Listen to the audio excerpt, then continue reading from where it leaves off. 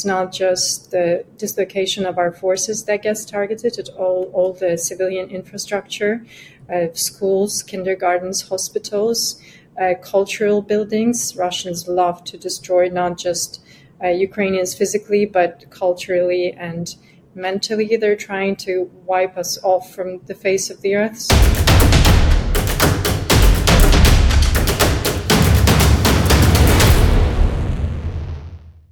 Welcome back to the World Extreme Medicine podcast with myself, Owen Walker.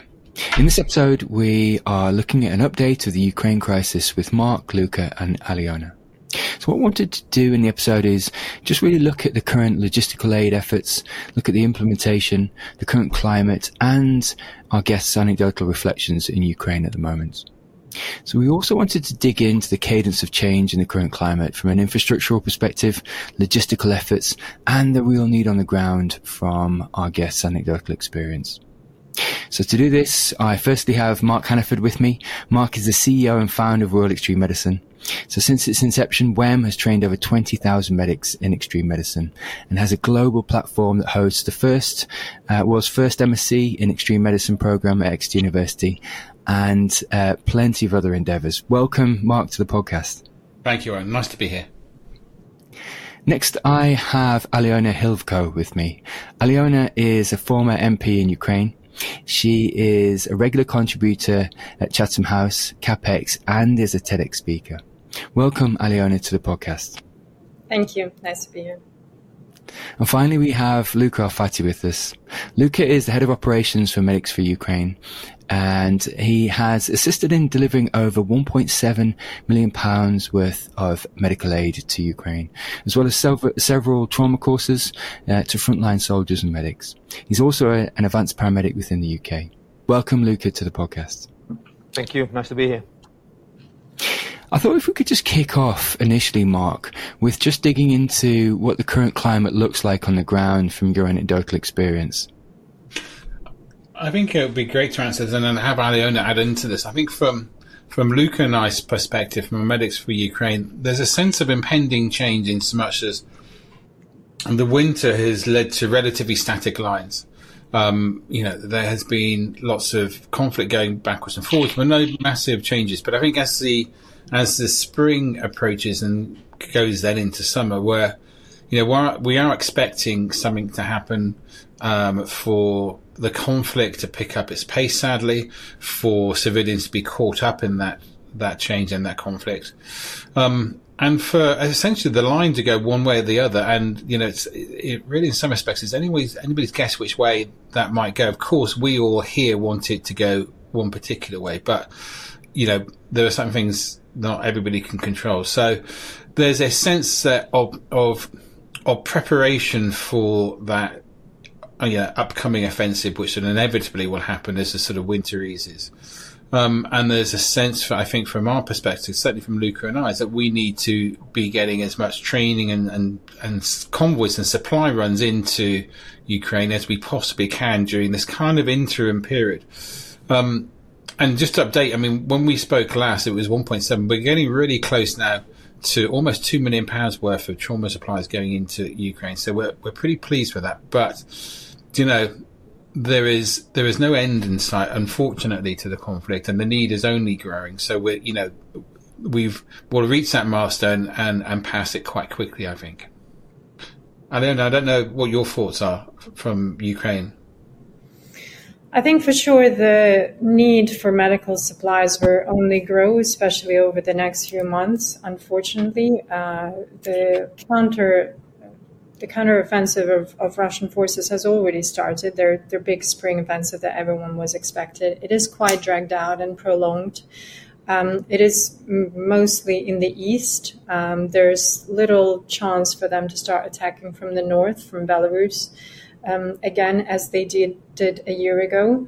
But, the Donbass region has now been deemed as a meat grinder, which is an absolutely horrific word to use, but that's what most military experts have been using in the last few months, that despite, the difficulty for the heavy artillery to go through from the Russian side and quite difficult circumstances for Ukrainian army to protect themselves in those areas where it's quite open. The terrain is very difficult and heavy on casualties. And, there have been these waves of Russian forces just coming towards Ukrainians. And for the lack of expertise and heavy effective artillery, they've just been throwing people at the front line with very little training and knowledge how to lead the war strategically.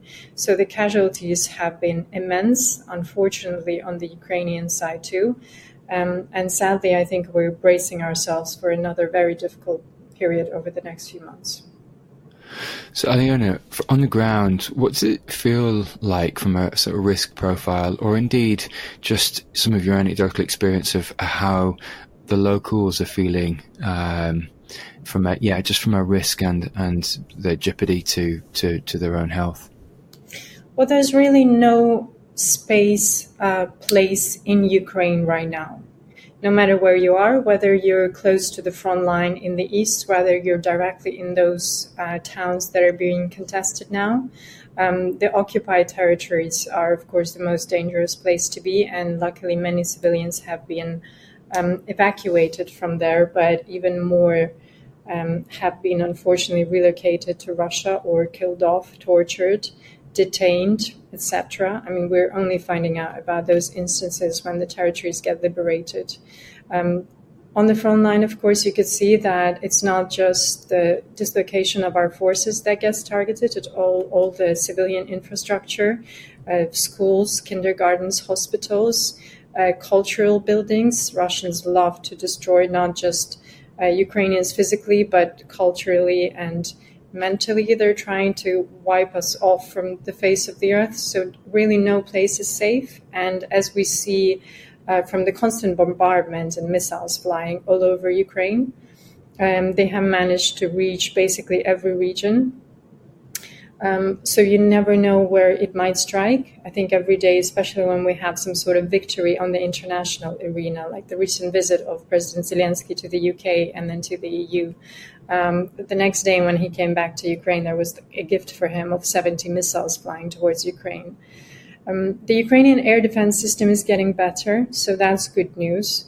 I think more and more out of 70 missiles, for example, the latest biggest launch, about 60 of those were shot down and fewer hit civilian targets, and less people are getting hurt as a result, but still we're seeing quite a dangerous scene throughout the Ukraine. The hometown where I'm from, for example, in the west of Ukraine, where many volunteers have their bases and warehouses and go through the city and the region on the way from Romania. There's another logistical connecting point in Lviv, which is on the border with Poland. And then some people come in through Odessa, flying in from Moldova and Romania again into the south. That's the closest route. Even those places are not safe because we're getting missiles from the Black Sea, from their carriers. Very often you can see on the news that those missiles fly above Moldovan and Romanian airspace, which is, of course, NATO territory in case of Romania. So no place is safe, and it's better to be cautious all the time. Luca, from your anecdotal experience on the ground, I mean, you've delivered several of these trauma courses, but could you speak to the real need on the ground that you see? Yeah, the real need on the ground is not really changed since the beginning. It's just grown bigger, and as exactly as Aliona was saying, just the civilians and military casualties have exponentially increased, especially in the last few days, weeks, and this is going to go on for a few weeks more. It is, in a certain sense, isolated to the Donbas region, which is huge. Anyway, I mean, Ukraine is massive. It is a massive country, and the Donbas itself, even if it looks like a small region, is actually really big. If you draw a line from Kiev all straight across to Luhansk, basically, all that area southeast it's the meat grinder, as Aliona was saying, and Kherson, which is actually a city we've been supporting heavily with our medical supplies, trauma, but it's not just trauma supplies that we deliver. We deliver a lot of other medical equipment. It's sort of like I think is rated as the third deadliest city in Ukraine at the moment, just because of the logistics of how it's set up. The army is just on the other side of the river, hence there is no getting away from having to fight in the city pretty much. So the needs are still is trauma supplies and understanding of very first trauma impact medical aid, if you like, and then again, following what Aliona was saying, hospitals have been targeted as well. So there's not really any hospitals where you can take casualties, which then creates a really difficult, long, prolonged field care transfers of the casualties that actually are alive and maybe can make it. And don't forget as well, there is a huge mix of military and civilians in these regions, and a lot of people in mimetics, in army fatigues, they are actually non-professional military. A lot of them are actually civilians who have, embraced the cause, and they're basically fighting for their country. So there's a whole mixed bag of injuries. From initially, actually, was mainly blast injuries, traumatic brain injuries, that sort of stuff. But recently, there has been a bit of a change, and the front lines are very close, and there is more sort of like face-to-face, man-to-man, shooting range, if you like. It's not just the missiles and the missile strikes, meaning that the injury pattern is not changing. There is still the same injury pattern, but we are adding to it with bullet wounds and stuff like that. So it's a huge need, if that answers your question. So, Luca, could you maybe speak to, because as you were saying, the risk is dynamic at the moment. Could you maybe speak to how Medics for Ukraine manages the risk in Ukraine? So it's difficult, as you would expect, and again, the whole of Ukraine is a battleground due to the missile strikes that can just hit anywhere. Yes, the air defense is much improved, but it's still 60, 70, 80 missiles at the time. And you also got to think about when they shoot them down, all the debris and so on. So it's difficult. Since day one, we've been working with Ukrainians, with local trusted brothers now, and sisters, member of the team for just short of a year. And basically, it's about working with some risk management companies that help us with risk assessments, and then people on the ground. We got some people on the ground in Kherson as we speak, for example, and we get live updates on what the situation is. We are very, very careful about sending any Western anywhere in Ukraine, because we got a very good network of obviously Ukrainian volunteers for delivery of medical supplies. We were able to get medical supplies within Kherson city when it was occupied, for example. We literally just managed to get some of our medical aid to Bakhmut, for example, just a few days back. And it's thanks to a very intricate network of local volunteers that we managed to get the kit where we need to get it to. But it's ever changing. We're always on the phone. We're always basically getting information on a daily basis. And, we try our best, but it's difficult. Mark, could you speak to the educational aspect of the program and how it's been going? And indeed, if there's any plans for expansion of the educational courses at the moment? Yeah, thanks, Owen. I think I'll probably get Luca to tack on to the end of this as well, because we've developed the educational program together. So when Luca and I originally went to Ukraine and decided that, given our unique network and our kind of set of skills and the people that are associated with WEM, that we could do something really useful and support the other aid agencies that were deployed to the Ukraine. We originally went with the idea to focus on pediatric hospitals and clinics, but we really very quickly realised that whilst there was a need there, it wasn't as overriding and as urgent as the need for trauma supplies to the front line. That's kind of obvious, but also training of medics going to and deploying to the front line.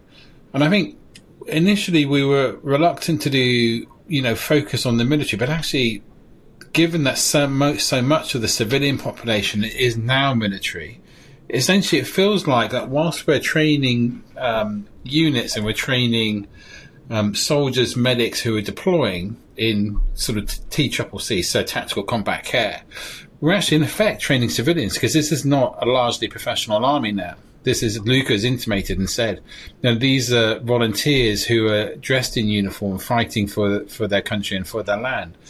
And then, so for us, that makes that training that we're giving, it feels to us even more meaningful, because these are people who could be our cousins, they could be family members, they could be our children, and so training them to be able to deliver as effective medical care to their colleagues and comrades as they possibly can feels meaningful, but also trying to keep them as safe as we possibly can in what are horrendous combat conditions, giving them some of the tools and the intuition to keep themselves alive so that they can help more people feels really more meaningful. And I think, the trauma supplies are tangible, but the training in a way feels even more meaningful because it's long term, and it directly saves lives.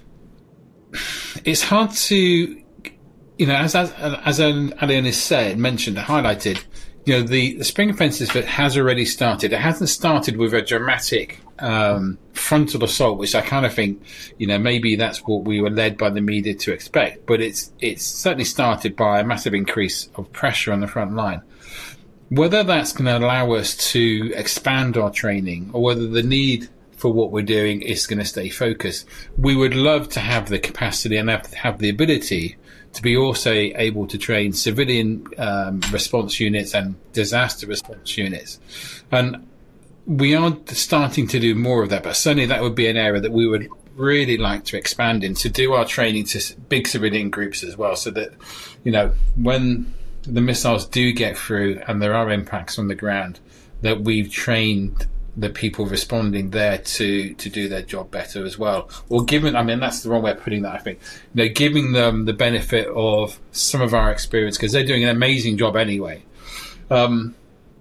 So we're limited a little bit by resource and what we can do. And also Luca and I have been really, really, we constantly remind ourselves, because it's so easy to let this mission kind of expand, and by expand become diluted and less focused. We've been really, really focused on what we're doing, so that what we do really well. We do in a really targeted way.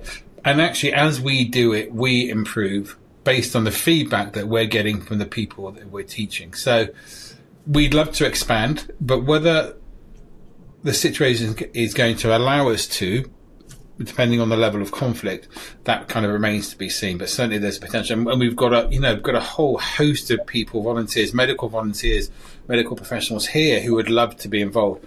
Now, Luke, I don't know whether you want to add anything to that. No, it's pretty much exactly what you said, and I really want to emphasize that point about militaries being civilians, because that is exactly what it is. I remember I'll just give you this quick anecdote, and Mark, you were there as well. We trained, I think about 50 or 60, a team of 50 or 60 soldiers in the region of, I think it was Bucha region, somewhere around Bucha.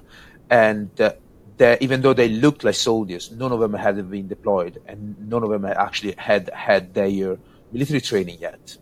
So it's the whole of Ukraine, the civilians, the population of Ukraine that is actually fighting against the invader pretty much. It's not just a professional action. I've got the feeling the professional army, it's shrinking, and obviously the population is getting more and more drawn into this. And I feel very proud of what we're doing, because the majority of the teams we have trained, and it's about over 400 people now, the vast majority were not professional soldiers or professional medics. And even when we had doctors or paramedics or medical professionals, they loved the fact that basically seeing us there meant so there is people out there that is helping us, that want us to succeed, and at the same time we're just giving more reassurance, I think, that what they were doing is what they know it's right. There is a hunger for this training. There's a big hunger to have us there. So yeah, it's a population, is the civilians that as well as our target. Aliona, could you maybe speak to your current role at the moment on the ground, just raising the profile and awareness of the current climate, and indeed just networking and fostering sort of aid into the country? Could you maybe sort of expand on that? Yes, I think every Ukrainian these days, no matter where we are in the world, and me being based in London, we all try to contribute in whatever capacity we have and wherever we could be most useful. Obviously, it's one of the roles that I've taken on is spreading awareness as much as I can, and demystifying Ukraine and getting rid of that propaganda narrative that was installed by Russians for many, many years in Europe about Ukraine. First of all, if you remember, even that's such a distant reality now, but when the war started, people were still asking me questions whether there are Nazis in Ukraine and what the Ukrainians were about, and maybe Donbass is just fully Russian and Crimea never meant to be as part of Ukraine. So just opening Ukraine up to the world and letting people know that we're just human beings living in the center of Europe who really just want to, choose our European path, being part of a civilized world and rules-based order. And so that's probably been the most difficult mission, I would say, because very often you need to be well placed and put together and well articulated, when very often you also just get affected by all the events back home and you just want to break down and cry of all the things. Apart from that, of course, the volunteer effort in London community has been immense. I think for the first 3 months of the war, at the very least, there were many formations of Ukrainians here on the ground. Through Ukrainian Social Club, we were there until probably like 2-3 a.m. every night, kind of getting all the aid that Londoners and generally the whole of UK society, I think, was sending to London, bringing over to this hub and sending off to Ukraine via trucks. I think it was great meeting Luca and Mark as well with their effort with medical supplies, and I've tried to also put them in touch with Ukrainian policymakers and healthcare committee and in the Parliament of Ukraine and the International Aid Committee. And I think their contribution and training of the medics on the ground was highly regarded and much appreciated, because it was really such a concerted volunteer effort where Ukraine was appreciating any help that was coming in, because even though in some aspects Ukraine was prepared for the war, in other aspects it completely wasn't. And I think that initial help that came through was very important. And that was the professional side of it. But I can definitely relate to what Mark was saying and on the back of what Luca was saying about helping the civilians effectively, because one of those civilians turned soldiers is my brother, actually, who had zero military experience and just volunteered to go fight for his country when the time came, because he is of a conscription age. And he is now actually being sent in few weeks time, maybe even sooner. He's going straight to Bakhmut. So it's a critical time for us. Again, he was a part of liberation of Izium and Liman near Kharkiv, so he's seen most of those horrific things firsthand. And it was almost surreal and bizarre when I was trying to send him packages as much as I can, because he didn't have combat shoes, he didn't have any thermals when he got conscripted, all the basics really, because everyone just got conscripted and the state couldn't really figure out the logistics quickly enough. So of course all the relatives and volunteers kicked in. And I remember while I was sending him the bulletproof vest, I managed to source, really, I think I found the last supply on Amazon, and with the producer of wound healing Celox, which I'm sure Mark and Luca know very well of. And I remember finding myself getting very basic instruction from the producers of Celox tapes and the powder, the little granules, that, there's a difference between covering an open wound and dealing with the bullet wounds. I had to really get a crash course on that myself to be ordered to send at least some supply to my brother, hysterically hoping for him to survive in whatever comes his way, and explaining that to him on the phone once he's received it, really as explicitly as I could, what the difference is, how you use it, because effectively, if you don't use it the right way, Luca and Mark will know better than me, it might cause into a greater damage and effectively loss of life. So just giving that, initial information, civilian to civilian, just for my brother to know how to use that firsthand if anything, God forbids, happens. It was a surreal experience for me, and that really made me realize that those trainings and those trips that they do to Ukraine, they, I'm sure, saved so many lives and were extremely useful. Listen, that's powerful, and it just really illustrates the need and the importance of this training actually on the ground, and that's a powerful example actually, Aliona. So as an adjoining question to Aliona's last answer, Mark and to Luca, maybe Mark first, could you speak to maybe the sort of diversity of kit which is sort of being sent out to Ukraine, and indeed what kind of kit you might need going forward for distribution to the communities? I think I'm going to answer this in two bits, but I'm going to get Luca to answer most of it because the responsibility for kit primarily falls to Luca.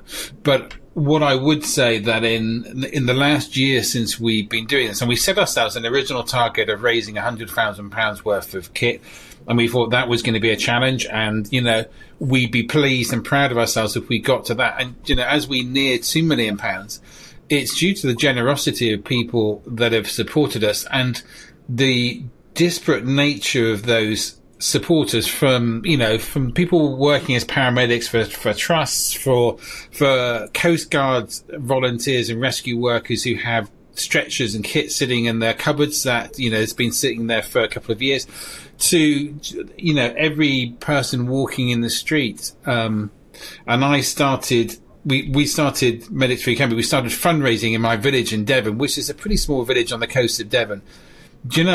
It was them that gave me the original confidence that we were going to be able to do this, because within a week or so, we had already raised almost £10,000 just from our local village. So people's support has been absolutely incredible. And that's reflected in the type of kit and equipment and supplies that have come into us. But in terms of, and as I mentioned, we've tried to stay really close and really targeted, because that allows us to keep our operation quite nimble and quite agile, but also simplifies it for Luca and I so that we can do the best job possible. And Luca's been doing an amazing, simply phenomenal job in gathering that kit and the supplies together. So, I'd rather, if you don't mind, hand that sort of core question over to Luca. Sure, why not? So I'm actually going to read it. And I'm going to read you a list. This is, probably not everyone is going to understand it, but I'm like, you know what?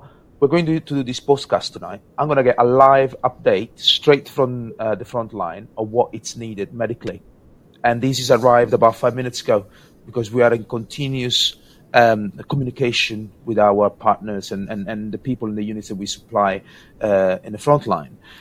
Israeli bandages, chest seals, MPAs, decompression needles, burns dressings, and of course, what Aliona was mentioning is hemostatic agents are always, since day one, have been huge, always first on the list. And as you all know, if you are in the trade, they are expensive and they're really difficult to supply in big quantities unless you have the right fundings.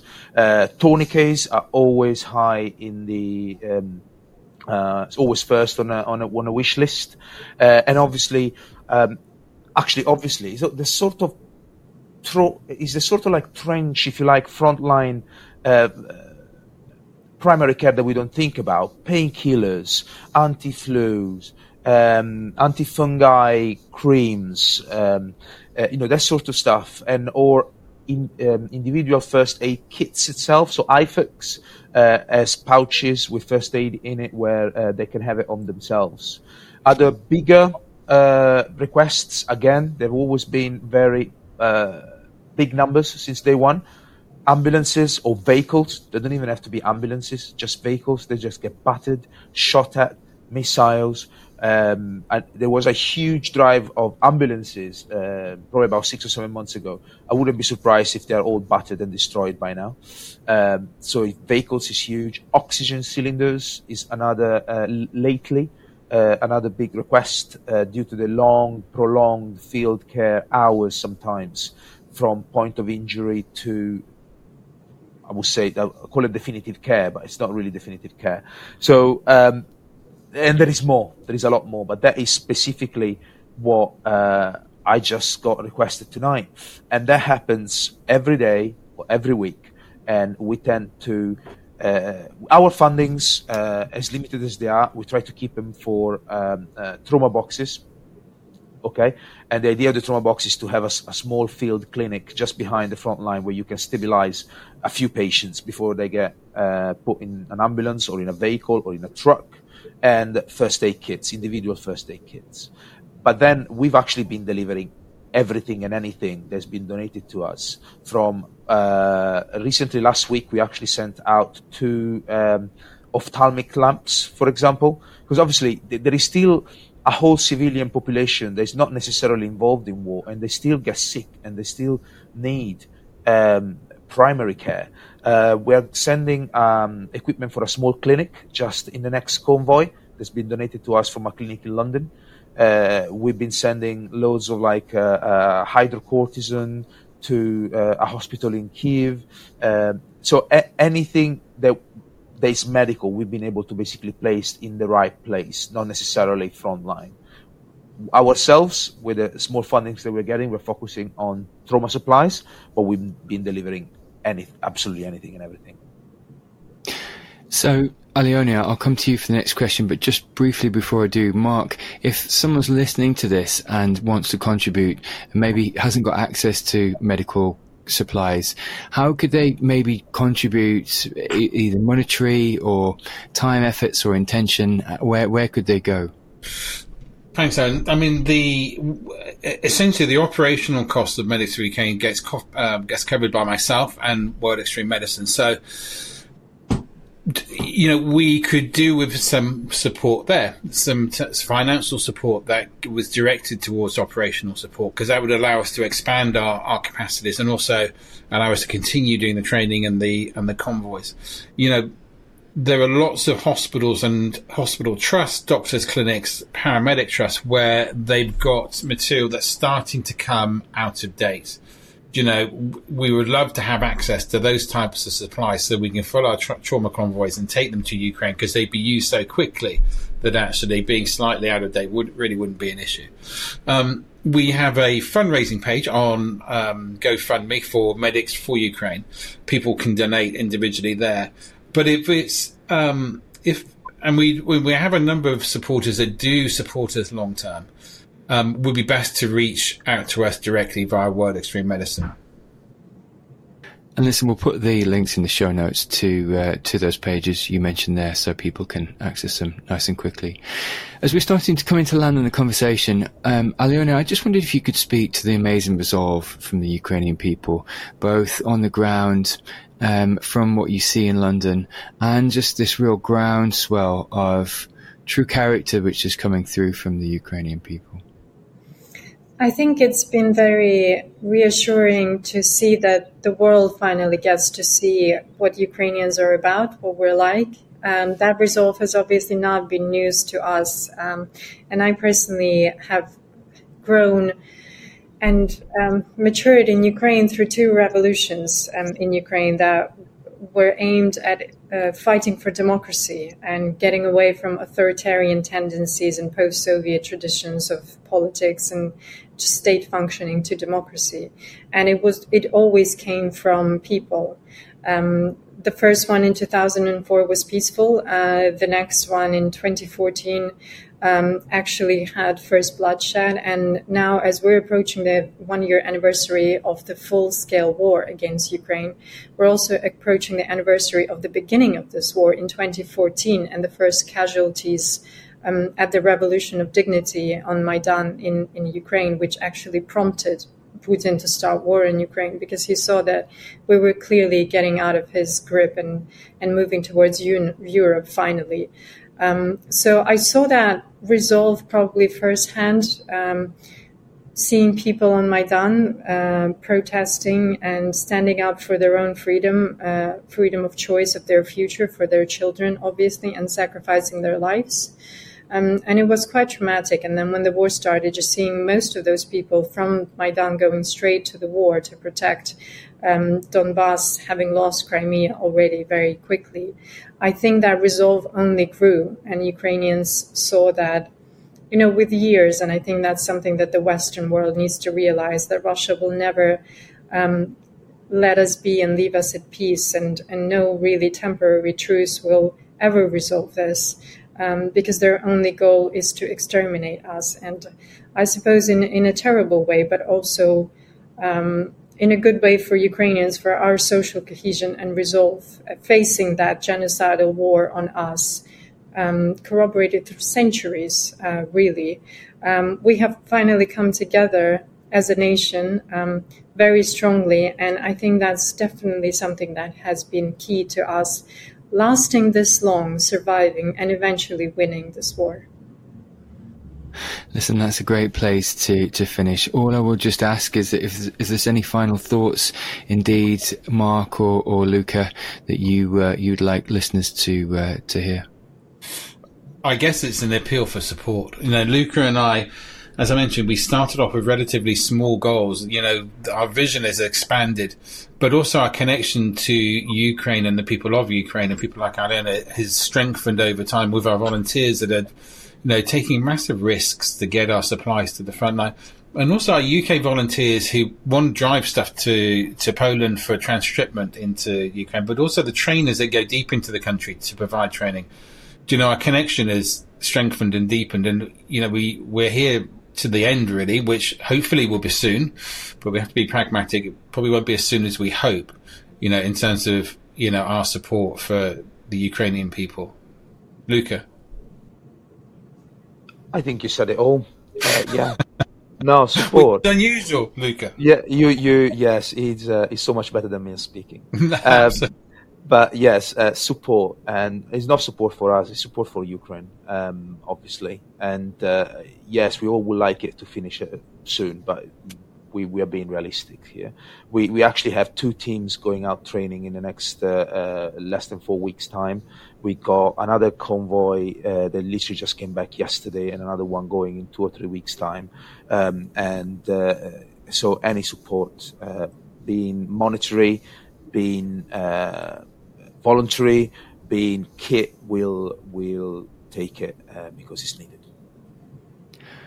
Listen, thank you so much to all three of you for the past half an hour. It's been really powerful just hearing your first-hand experience, and a really powerful message as well. So thank you for your time and insights. We'll put in the show notes links to everything you mentioned regarding Medics for Ukraine and where people can give.